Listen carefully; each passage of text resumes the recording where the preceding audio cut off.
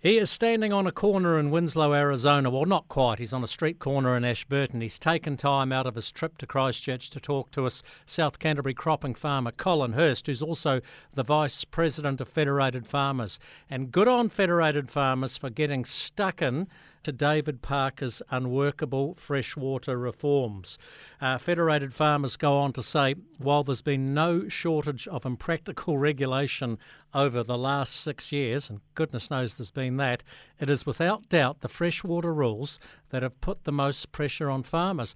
And Colin, this is tip of the iceberg stuff. We're just starting to see some of these proposed regulations from the regional councils now, and they're downright frightening. Yeah, hi there, Jamie. Yeah, no, definitely. We've just seen what's coming out of Northland. 40% of the farmers are going to be affected. Effectively, there won't be any hill country farmers because we're going to have to fence off the hillsides, basically, to exclude the stock from these. Well, so you need a consent to farm on land over 25 degrees. Last time I drove through Northland, it was quite hilly in places. So that is what, 40% of the farmland ruled out? That's right. It's going to be more trees, isn't it? It's tough being a sheep and beef farmer at the moment with all the reductions in income and high expenses and whatnot, and let alone fencing. Well, it could be worse, I guess. Otago Regional Council's no better. They're proposing having to farms have a cap of 2.5 cows per hectare, a maximum of 100 kilograms of nitrogen per hectare. This is a 15% reduction on current stocking rates in Otago. This is a death wish for a country that's desperately in need of export income, surely. Oh, definitely, Jamie. I mean, New Zealand survived on the back of the sheep's back, I suppose, but, and dairy significantly in the last few years. So it's just going to be a downward spiral. And the other one that's released a plan, and I think there's something like 16 regional councils. So we've heard from Otago, Northland. The other one is Horizons. What have they come out with? Well, they've divided up into certain blocks, I suppose. The biggest one is the red zone, and they're saying between 50 and 100% reduction. Well, what's 100%? Well, that's no farming. I don't know where these women idiots are getting their information from. It's going to put us out of business, Well, it will, but we've had a change of government, thank the good Lord. You guys are obviously petitioning the incoming government, when we get one actually officially formed, hard to change these regulations. They're not set in concrete as it stands at the moment, are they? Well, it's business as usual until it's changed. So we've got the National Policy Statement. This is what's driving these regional plans. So we're asking the new government to repeal that piece of legislation. And was sending a strong message to Christopher Luxton, Winston Peters and David Seymour.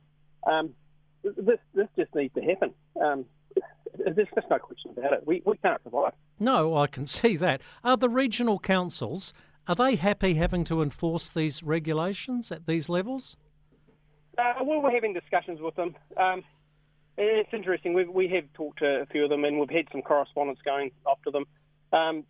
A few of them have actually said to us on the quiet that it's going to take a bit of a slow pace until they see what pops up with the new government, which we would expect. These processes are really costly, Jamie. Just for example, in Canterbury, the community, and that includes the farmers across the whole community, including the council, has spent $120 million on the last few years. And the Canterbury Regional Council are looking to spend another $60 million to implement the David Parker's freshwater regulation. So 180 million, multiply it by 16, it's a lot of money.